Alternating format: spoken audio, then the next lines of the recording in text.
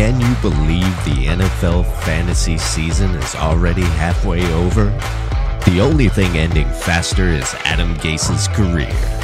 Boots and I can talk hits, misses, and the process of making your picks preseason. Before the season, those picks required spreadsheets and graphs, but now those picks require copious beer and Twitter rants. Enjoy.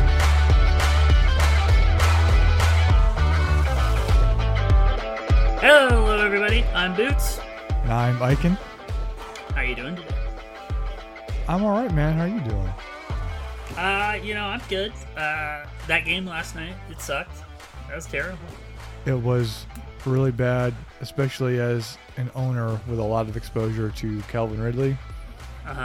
I was, yeah. In best ball, I have so much Calvin Ridley, so I'm right there with you. I'm so scared going forward. But, it was so weird. I felt like across all my leagues, I had at least exposure on both sides of the ball in every league, but like 4 or 5 guys, right? Like, I was against Matt Ryan. I had Matt Ryan. I was against Teddy Bridgewater. I had Teddy Bridgewater. Calvin Ridley, Julio Jones, Hayden Hurst. It was like everybody. Did you have that at all, or is it just me? No, I honestly, I have Julio in like one spot. Honestly, I really didn't take too much of Carolina almost at all this year. I did not expect them to be doing what they're doing this year. I don't think anyone really had much faith in them. And I also was kind of dubious about Atlanta in general, so I just I really just gravitated towards the playmakers that I knew would be productive pretty much no matter what. I mean, outside of that though, like I really limited my exposure. I think really because I was able to get Calvin Ridley more or less in like the 5th in one league even. I mean, that's just outstanding value, and I just couldn't pass it up at that point. But I mean, outside of that, like I'm not a couple spots, right? So And I will say about the game too, in kind of relation to the Buffalo KC game, it was pouring rain, and I know you and I, we watched the Buffalo KC game together, and I mean we saw there was a lot of symptoms of underperformance in pouring rain. I mean, it's gonna happen, and I think that also kind of carried over into this game, and so I think that's a big reason why we're kind of a little bit disappointed with the outcome there. Yeah, I mean, I think that when we were keeping track of that weather, consistently everyone was talking about it and saying, "Oh, the weather's going to be a factor. It's going to be a factor," and then it wasn't, right? Like towards like an hour before the game, people were like, "It's not going to be that bad," and I don't think that the weather was as bad as I was expecting. Earlier in the week, they were like, it's going to be hurricane weather. It's going to be so bad. And then it wasn't. So, in that sense, like, I probably over-adjusted to the weather and then didn't adjust fast enough back, right? I really was hammering the running backs that game and avoiding the wide receivers because of the weather. And had I made that counter adjustment, there's a really good chance I end up on Calvin Ridley because I like those cheaper guys. Yep. And I obviously just didn't adjust back because of the new weather reports that it wasn't going to be that bad. But Anyway, let's get into it. Let's get into the Discord Week in Review.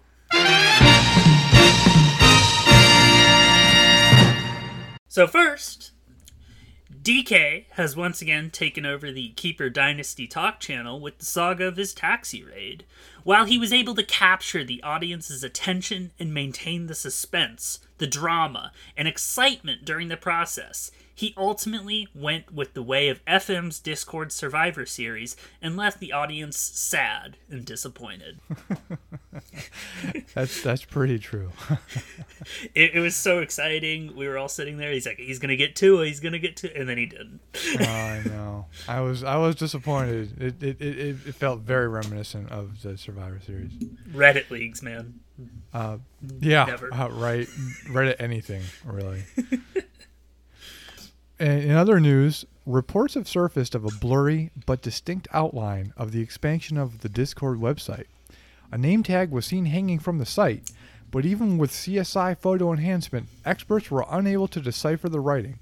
Cries of, "The prediction command will forever be disabled," were heard as it scurried back into the depths of Chris's calendar. Yeah. We talked about it last week, bothering Chris. It's my national pastime, right? You're much more courteous than me. I would imagine Chris's calendar is very full. I think especially right now, we did discuss it a little bit the other day, and he kind of gave me a little bit of an idea into it. But I think something's on the horizon, so I believe these reports, actually. Interesting. This is not a tinfoil hat thing? I don't think so. I don't think we need to be worrying about homosexual frogs anytime soon. So, all right. Well, my co-host Aiken, actually, you're the news this week. You lost a profile picture bet for the week. We thought the shame of losing to JN was bad enough, but little did we know that the picture itself would be the ultimate punishment. Aiken attempted to dispute the picture, stating that he did not want to represent someone so despicable. I just didn't know you hated Lil Wayne that much. Well, I mean, can you blame me? I mean, just look at what he's been doing lately. It's ridiculous, but I don't want to break any more rules. I don't even know if it even applies here, but you know what? Discord rules apply in the podcast, Aiken. I think you're right. I think I will respect that. So we'll move on.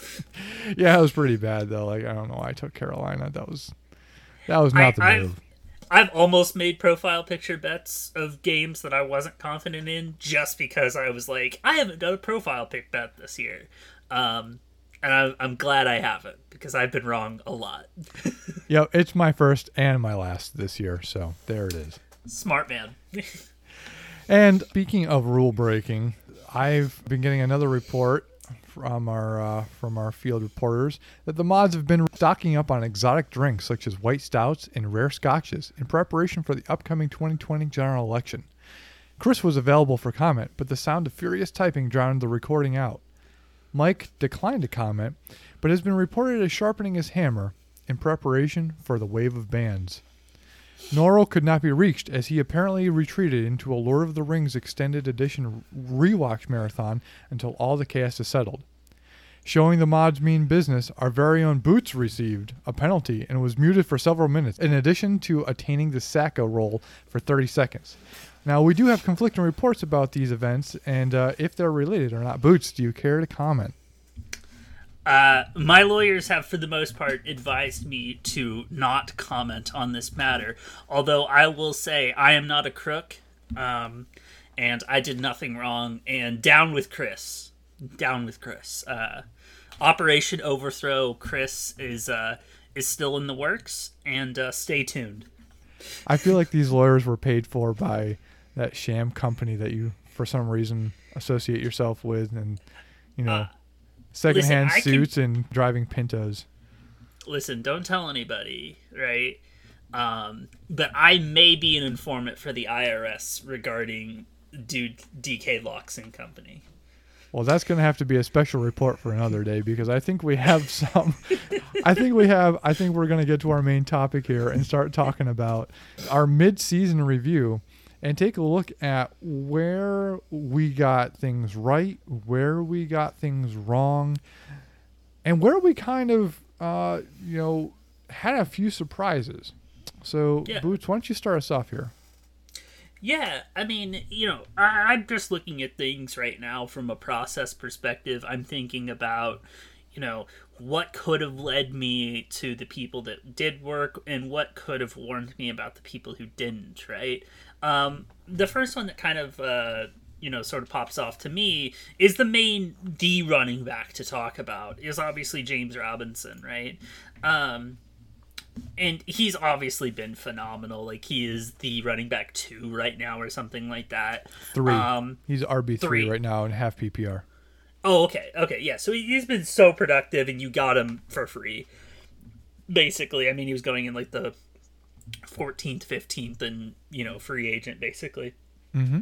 So, I mean, obviously, I'm trying to think from a process perspective what could have led us there. A lot of people were higher on, say, like Chris Thompson because they were saying, oh, it's Jay Gruden, he's going to Jacksonville. Jay Gruden loves Chris Thompson, so it seemed like Chris Thompson was going to be the guy. But I mean, let's be honest here. We knew that Chris Thompson was never a bell cow back. He's never done that in his life. He's not capable of being healthy enough to do that in his life. So then, like, okay, who was the next guy up? And we thought, I'm going to butcher his name, Dare Ugunbwale, I believe. He was another one people were looking at. And then maybe if you were like, usually like only Dynasty people were looking at like Raquel Armstead or something like that. But I think from a process perspective, an argument can be made to when we have a questionable backfield where there's no real back, just get the cheapest one. I think that's the biggest process, sort of lesson we can learn here. If we don't know, get the cheapest one. Just like, I'm not sure that we knew that Antonio Gibson was going to be the guy. I don't remember if we absolutely knew that, but maybe like J.D. McKissick is a good example of it didn't really work out, but that would have been another example because I'm not sure that we knew that Antonio Gibson was the guy. But that's my thoughts on James Robinson. I just think if we can take this from a learning perspective, that we look at this and we go, if we don't know, just get the cheapest one. Yeah, so I'll actually contend that the Washington football team backfield example is actually kind of a bad one, and the reason was because the main guy, Geis, I mean, I think that he got hit with being released very shortly before the season. At least I want to say, I don't have it in front of me because I wasn't prepared, but I want to say that it happened pretty shortly right before the season was going to start, and it didn't. And a lot of people had already drafted by that point, so yes, it was already murky going into it, sure. Antonio Gibson had a lot of hype going up with him, but so did Geis, so does Love, even to a point. Yeah. I mean, Love didn't have his setback at that point, so there was a lot of shares of Love that were going on. I mean, hey, I have Love in Dynasty, I have since last year. I still am a believer. I mean, Antonio Gibson is really great. No, I think nobody saw the McKissick thing really coming because he's been really productive, even regardless. So, I mean, I don't know if there is a process that could have foreseen what's in Washington football team's backfield, but I think your process holds true with Jacksonville insofar as soon as you have those reports coming out of that murky backfield, and then Raquel Armstead, we thought he was just going to be gone for a little while. So, let me just grab this undrafted free agent because he's basically free. And so that makes sense, right? Because then you have a situation where you have a ton of upside in a situation where I'm reasonably certain that they were going to be utilizing whatever running back that they had as not quite a bell cow, but pretty close to it. We kind of had our suspicions that Chris Thompson was going to do Chris Thompson things, and he still kind of does. But even still, that's not changing the outcome here, and it's still a little bit mind-boggling because you look at who he's over top of. He's over top of Zeke. He's over top of Dalvin Cook. He's over top of Kareem Hunt and Aaron Jones. That's really impressive considering it's on Jacksonville, and everybody had all but written off Jacksonville. Well, and I'll add, I mean, you make a great point. It's Jacksonville. We're talking about a very bad team. They're losing games. If you tell me that we have a guy that's the running back 3 on a team that's 1-6, there's no way I'm believing you. But here we are. Right. Well, he's proved to be a competent running back in general. He's got okay hands. And I think it helps a lot, too, that, Minshew probably feels a little bit of pressure given that he feels his job kind of slipping out from between his fingers. I think sometimes he just gets some desperation moves, and thank goodness for him that James Robinson is a pretty decent back and has been able to perform despite the fact that maybe Minshew's underperforming. I don't really. Do you think that Minshew is going to start for the rest of the year? Well, that's interesting. So Mike Glennon is terrible. Yes, it's awful. Yeah, I mean, even in the what was he? Was he in the AAF or the XFL? I can't remember. I think it was AAF, right? I don't remember. He was in one of those. Anyway, I think he's it's so XFL. insignificant to me. Yeah, he's terrible. Just fade to the back. Now, Luton is an interesting prospect, but I mean. Is he ready for NFL? I mean, so he put up a really impressive year right before he came into the league, right? Really impressive. Came out of Oregon State. I mean, there's a reason why he's drafted. There's a reason why he's signed to a team. So perhaps the year at Oregon State wasn't that great, to be clear. It just had a great TD interception ratio. Right. So I mean, but the point is that it's he's capable. He got drafted of doing for a reason. You're right. He got drafted for a reason. You're right. I understand. And I mean, you look at what he's got to work with. I mean, he's got a pretty good wide receiver core to work with. He's got a pretty decent running back. Maybe his line's not the best, and the defense is not going to be the ones that are going to be helping him win the game.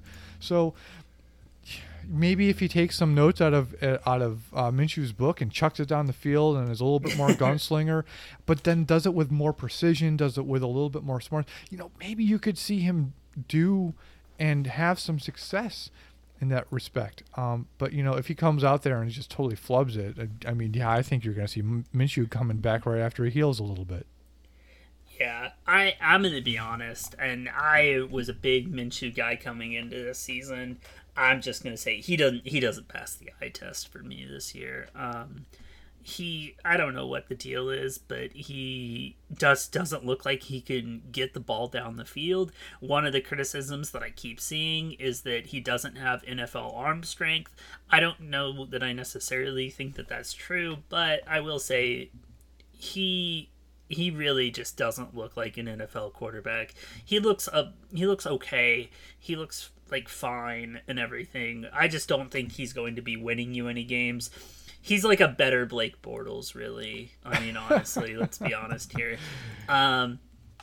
Moving on to somebody else, and this goes back to my theory of buying into running back committees that are just buy the cheapest guy. If there's a murky situation, buy the cheapest guy. Mm-hmm. And that just brings me over to Darrell Henderson, right? Mm-hmm. Malcolm Brown was probably cheaper, but I never thought Malcolm Brown was ever going to be the guy. I always thought it was going to be Cam Akers or it was going to be Darrell Henderson. So, yep. Darrell Henderson, he was the cheapest guy. He was the cheapest guy I thought had a chance. And for the most part, he looked good. I would say Darrell Henderson passes the eye test when he's getting a lot of snaps. Absolutely. He's looked good. I'm happy about him. I'm a little sad because at the beginning of the season, I was pretty high on Akers. But obviously, I have Henderson. I had Henderson in every league I think I'm in this year at least once. Mm-hmm. Yeah. He really does pass the eye test. I was shocked when I saw him take the field, especially against Buffalo. I saw him take the field. He looked electric. He's quick. He's agile. He's just explosive. I was like, where was this last year? Because that's the best game he's ever had against Buffalo. That was the best game he's ever had. I mean, I'm not surprised, but I don't want to get into it. But anyway, no, I mean, who could have seen that coming? I mean, I guess you probably could have looked at his production in college. I mean, he's coming out of Memphis, and we all know that they that's what they do. They produce good running backs. And because we're definitely a real podcast, and we definitely have real podcast needs, relax, pop a beer, and we'll be right back after a word from our sponsors.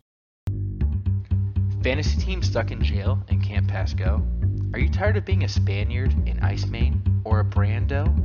Busty Bud here with another fantastic product, the Trade Machine. The Trade Machine is systematically designed to wear down your league mates with enough offers to make them punch a woman in an Atlantic City hotel elevator. Our patented AI known as Dotson uses irrelevant chatter to emasculate your opponent, degradingly challenging their manhood with comments such as, "Some Patriots fan you are," as well as you get 3 starters for 1. And who could forget the classic, I will Venmo you $50 right now if you just accept the trade. Who cares? It's a free league. The Trade Machine is guaranteed to single-handedly drain your data plan along with siphoning away your productivity at work and love from your family. Call now to get our bonus free guide to getting cheated badly out of a trade known as Rule 19.1. Side effects might include loss of respect, mild annexation, constant eye rolls, crippling disappointment, and acquiring Damian Williams for Aaron Jones. The Trade Machine is not sold in Tennessee, Kentucky, Fat Shack, or Camden, New Jersey. Let's move on to another person. We talked about a lot of running backs. Let's talk about a wide receiver. Okay. The one that pops out to me the most as just the biggest disappointment. There's a few that have been injured and stuff, and that's not fair for me to sit there and be like, Michael Thomas sucks because he's injured. It's like, that's not totally fair to Michael Thomas or Slant Boy. But Juju Smith-Schuster. Disappointing. From a process perspective, what do you think could have led us to this? Do you think? Well, and that was actually part of my process, and that's why I have zero exposure to Juju. Mm-hmm. Is that my process led to the fact that he was underperforming last year in the presence of AB. I feel like AB was absorbing all of the attention, and Juju was able to capitalize on that. I feel like he's forever an RB or like a wide receiver too. The writing has been on the wall. The writing was on the wall for a year. I don't know. Anyone who drafted him expecting wide receiver 1 numbers out of him, I think he's going in the 4th. And there's way more wide receivers I'd rather have where he was going. For example, either of the Seattle wide receivers, right? Yep. I mean, Stephon Diggs was going in the 5th. I mean, he's way above. Stephon Diggs is way above them. So no, I'm with you. And the process, in my opinion, was really self-evident based on last year, and I mean, yeah, sure, Ben was coming back, and maybe that's what some people were thinking, like, oh well, it was because Ben was gone, and Ben, had that thing with Juju the year before, and like all these other rookies, Ben didn't have a connection with. I don't know. I just didn't see Juju as awesome of a person as he is, right? Yeah. There's no points given for being such an awesome guy. Yeah, I completely agree. Juju is an awesome guy. If you've never seen his videos and stuff, he's pretty funny. Heavily involved in charity and whatnot. Great guy. But there were warning signs. You're absolutely right. There was questions of, oh well, Ben's coming back, and it was like, well, it was weird because we were all sitting there going, there's so many wide receivers on that team that were exciting. Deontay Johnson, Chase Claypool, and Juju Smith-Schuster.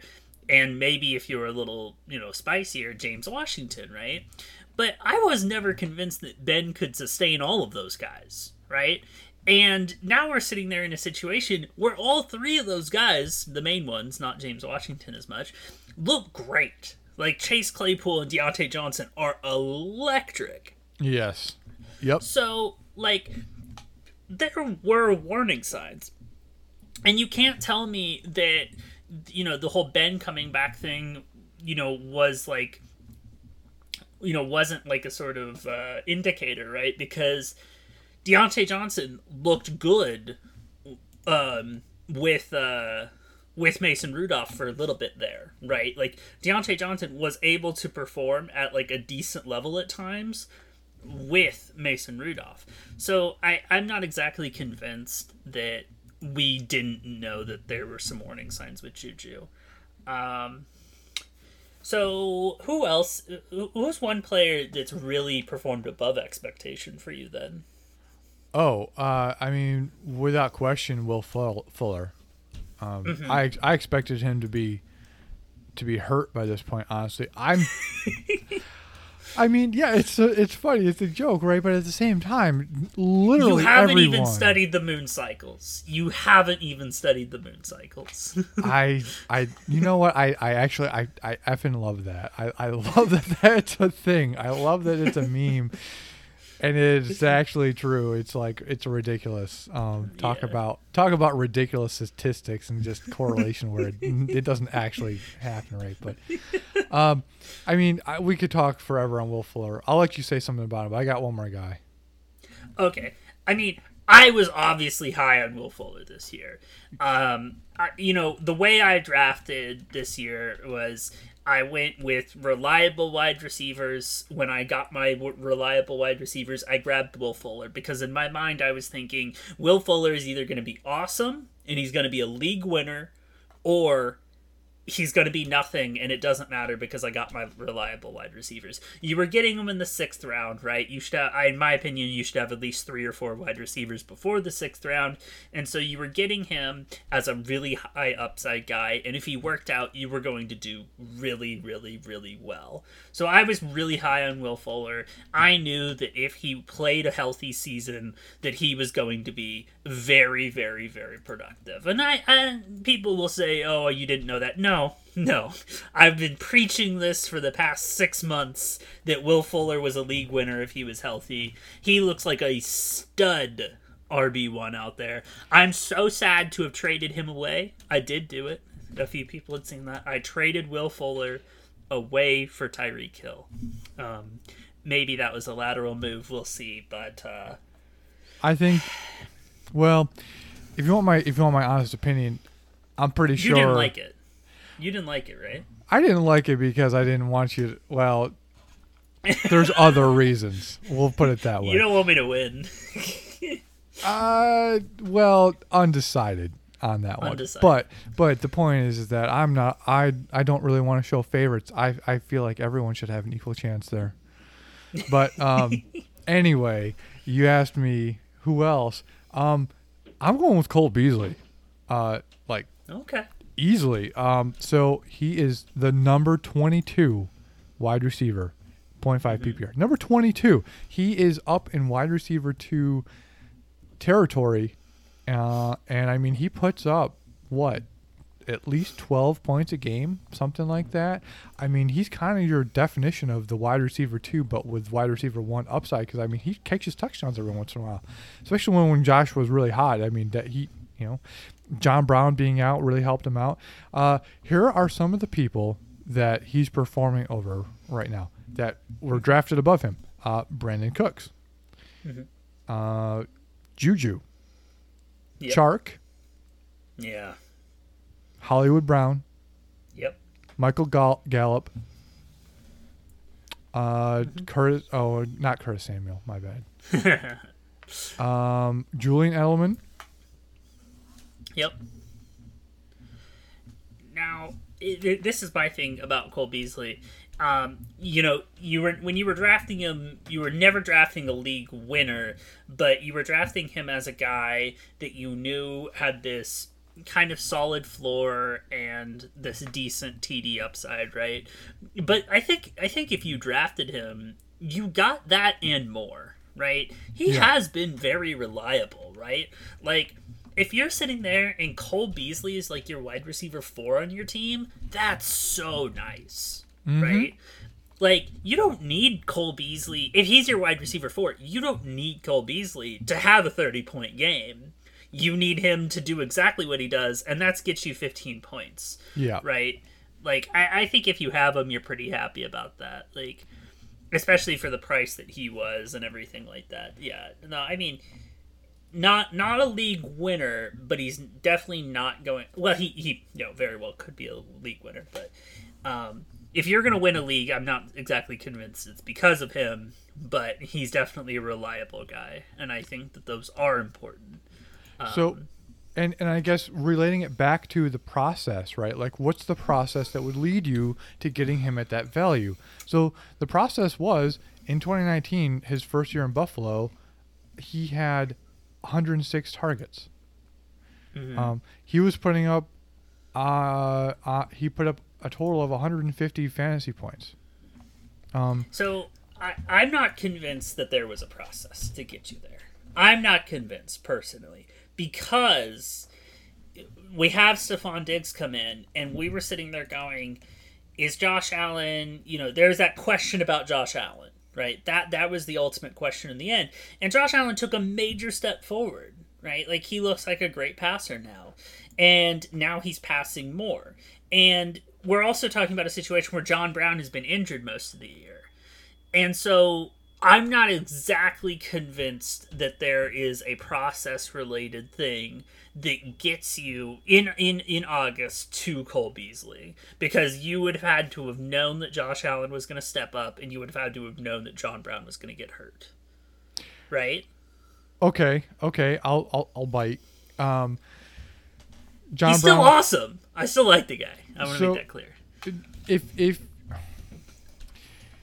I suppose I can see how you would be completely thrown off of the process, right? Because I mean, I'm not gonna lie, I was by and large as well. I only really grabbed Cole Beasley in some of the deeper leagues I'm in. However, he even still last year, like, Josh didn't look that good last year. He still put up good numbers. Even last year, he had tons of targets. He had tons of receptions. I'm not saying he's bad. I'm just simply pointing out that the addition of Diggs in the offseason made it feel like he was going to get less targets. I can see that. I'll concede that to you. And I guess hindsight, it's so easy to see it in hindsight. I mean, I guess that's what we're trying to avoid, right? Like, what is the? And that's what we're trying to say. Like, objectively, what was the process? And I mean, I think that this was honestly, people were just kind of looking at Josh Allen and just kind of discounting it. Like, we knew that he was going to work on his game in the offseason. Yeah. I mean, like, who doesn't? But, of course. But at the same time, like, I don't think that we saw, we were expecting what we were getting here. And I mean, in order to put that in context of how we should look at that and process going forward, I think it bears looking at again. Can Josh Allen can sustain three receivers? At least when he's, playing well, at least in those first 4 games. I mean, he was borderline supporting 4. Yeah. So, is that going to be, that's not sustainable. I mean, probably not sustainable anyway. I shouldn't say it's not, but probably not sustainable. So, I mean, can you take any process lessons from this? I'm asking you, can you take any process lessons from this?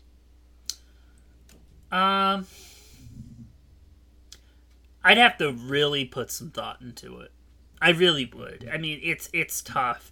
I mean, I'm not sure that there was a true process-related thing that would have told us that Josh Allen was going to take a step up, and that because the things that he improved on were things that generally people just don't improve on, right? His accuracy got better, not just like interception rates and things like that, but like he straight up was developing as a better passer, which is just kind of something that doesn't really usually change that much, right? Generally, guys get better at reading defenses and things like that and leading offenses, but he straight up became a better passer, which was really weird.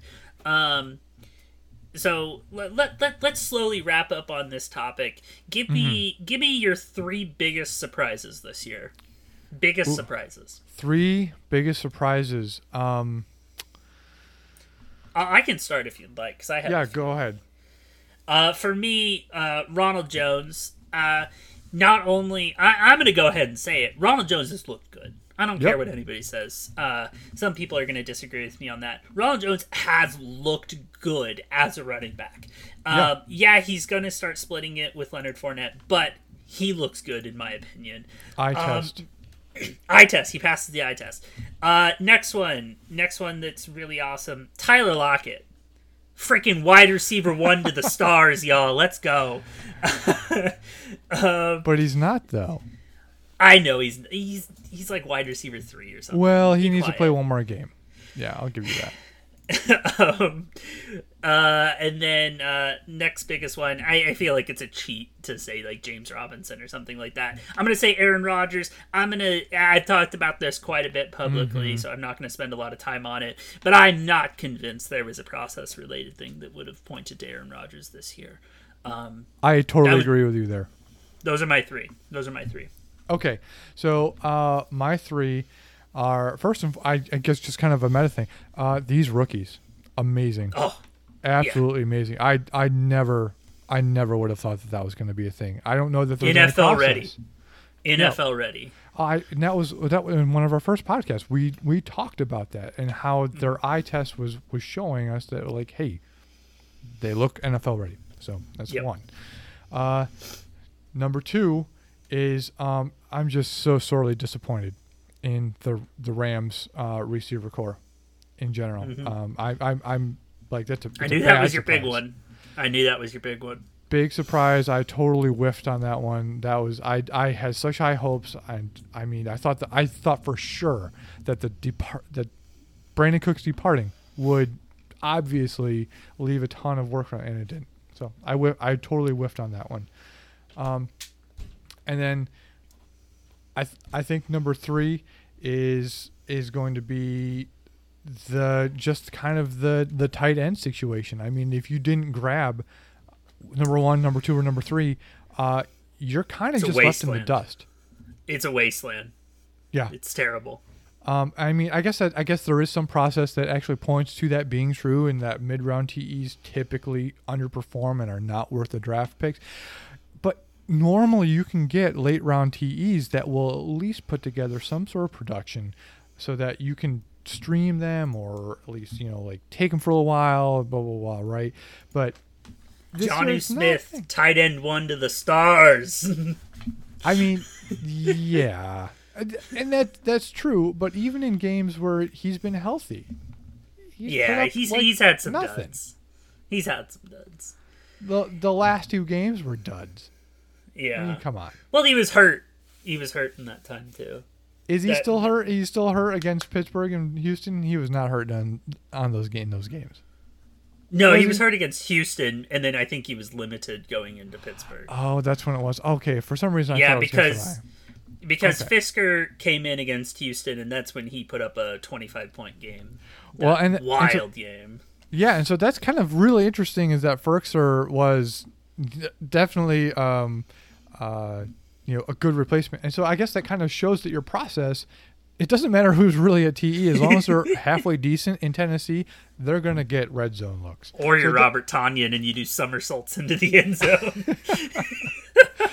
But again, we're trying to relate it all to a process, right? So that's a good thing to know going forward, is that Tannehill likes his tight ends in the red zone, and if you got good ones like Smith and Firkser, you can probably get away with some sort of streaming. So those are my 3.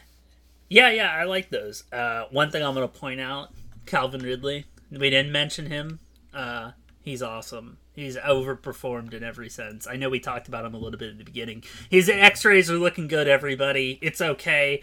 My best ball teams are still alive with my 35% Calvin Ridley ownership in best ball. So yeah. Let's wrap this up here. Give me some quick QB and DST streamers. Let's start with quarterbacks. Give me your 2 quarterbacks for the week. All right, my 2 quarterbacks, and don't laugh at me too hard.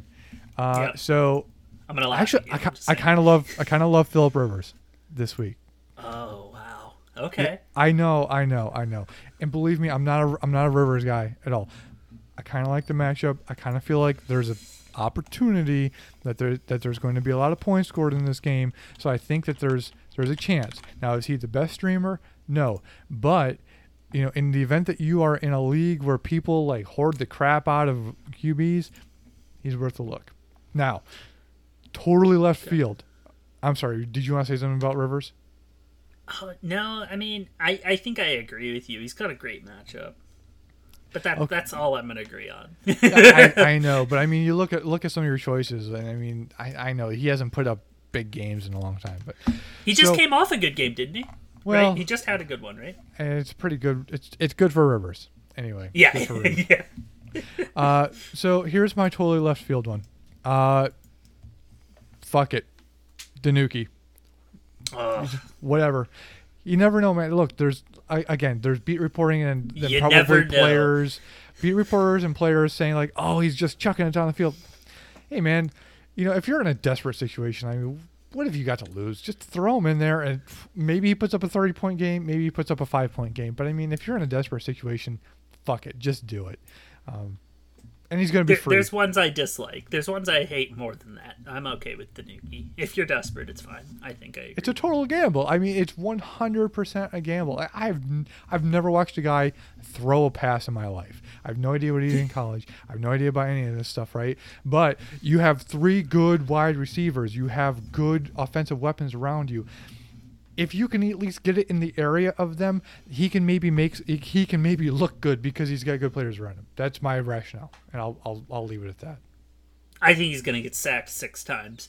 Oh, that's all? Yeah, yeah. So I have 2 this week too. I have Drew Lock versus the Chargers. I like Drew Lock this week. I'm gonna have him a bit in some DFS lineups. I know he hasn't been what we thought he was and everything. He's been hurt, but even then, he just hasn't looked that great.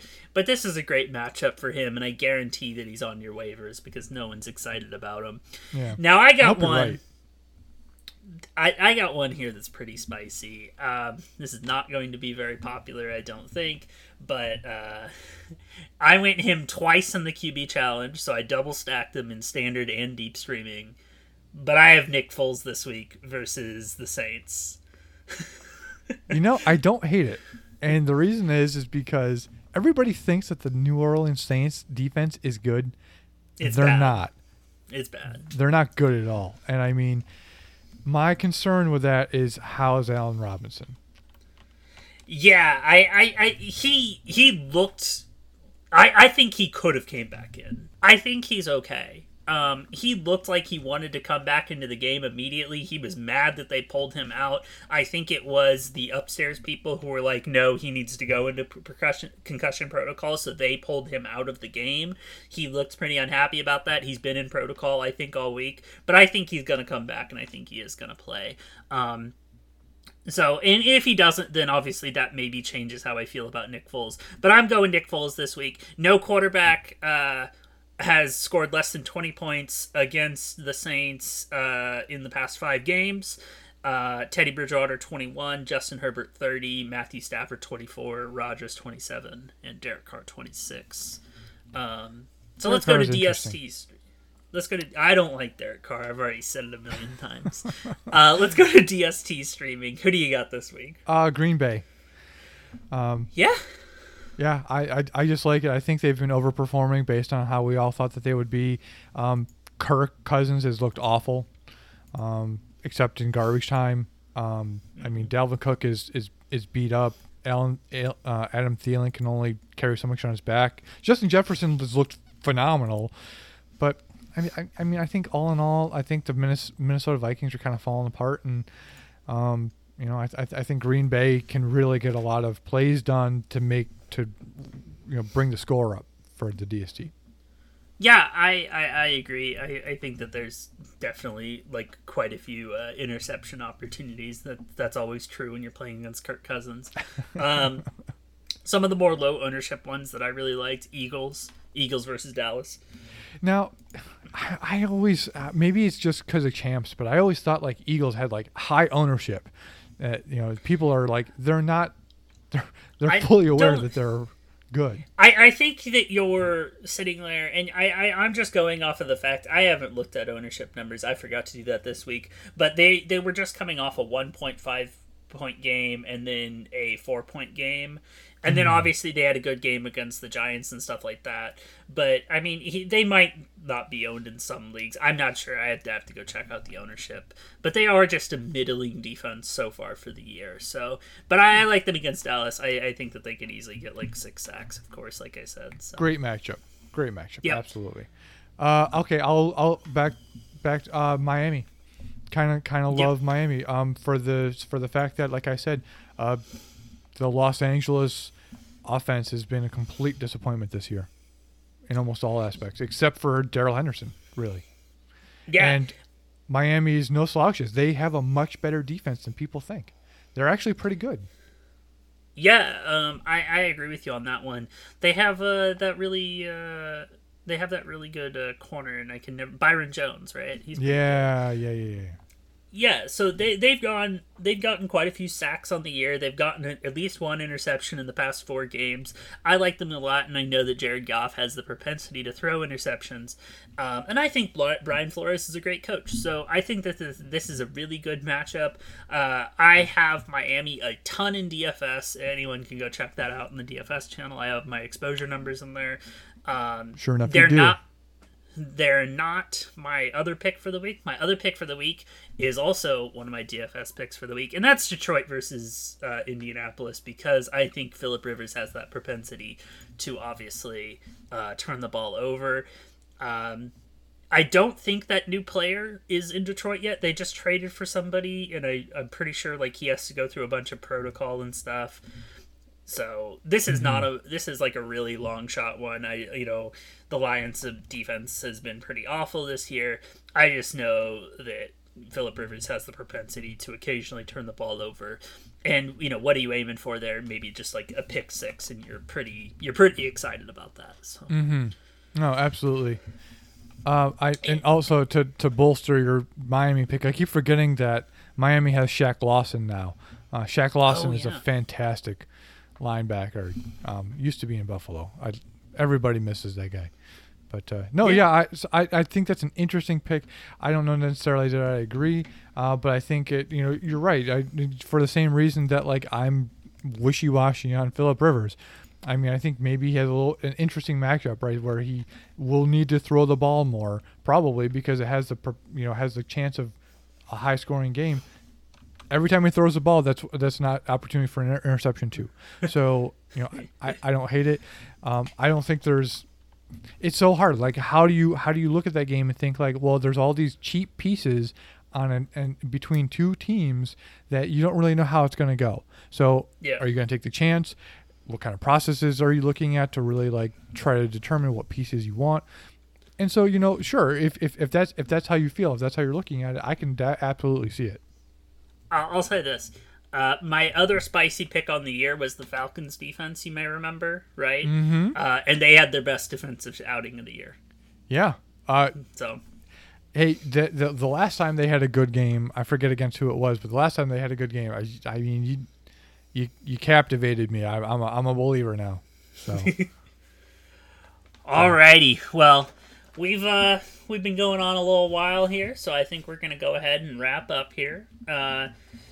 Thank you, Aiken, for joining me once again, and I had fun.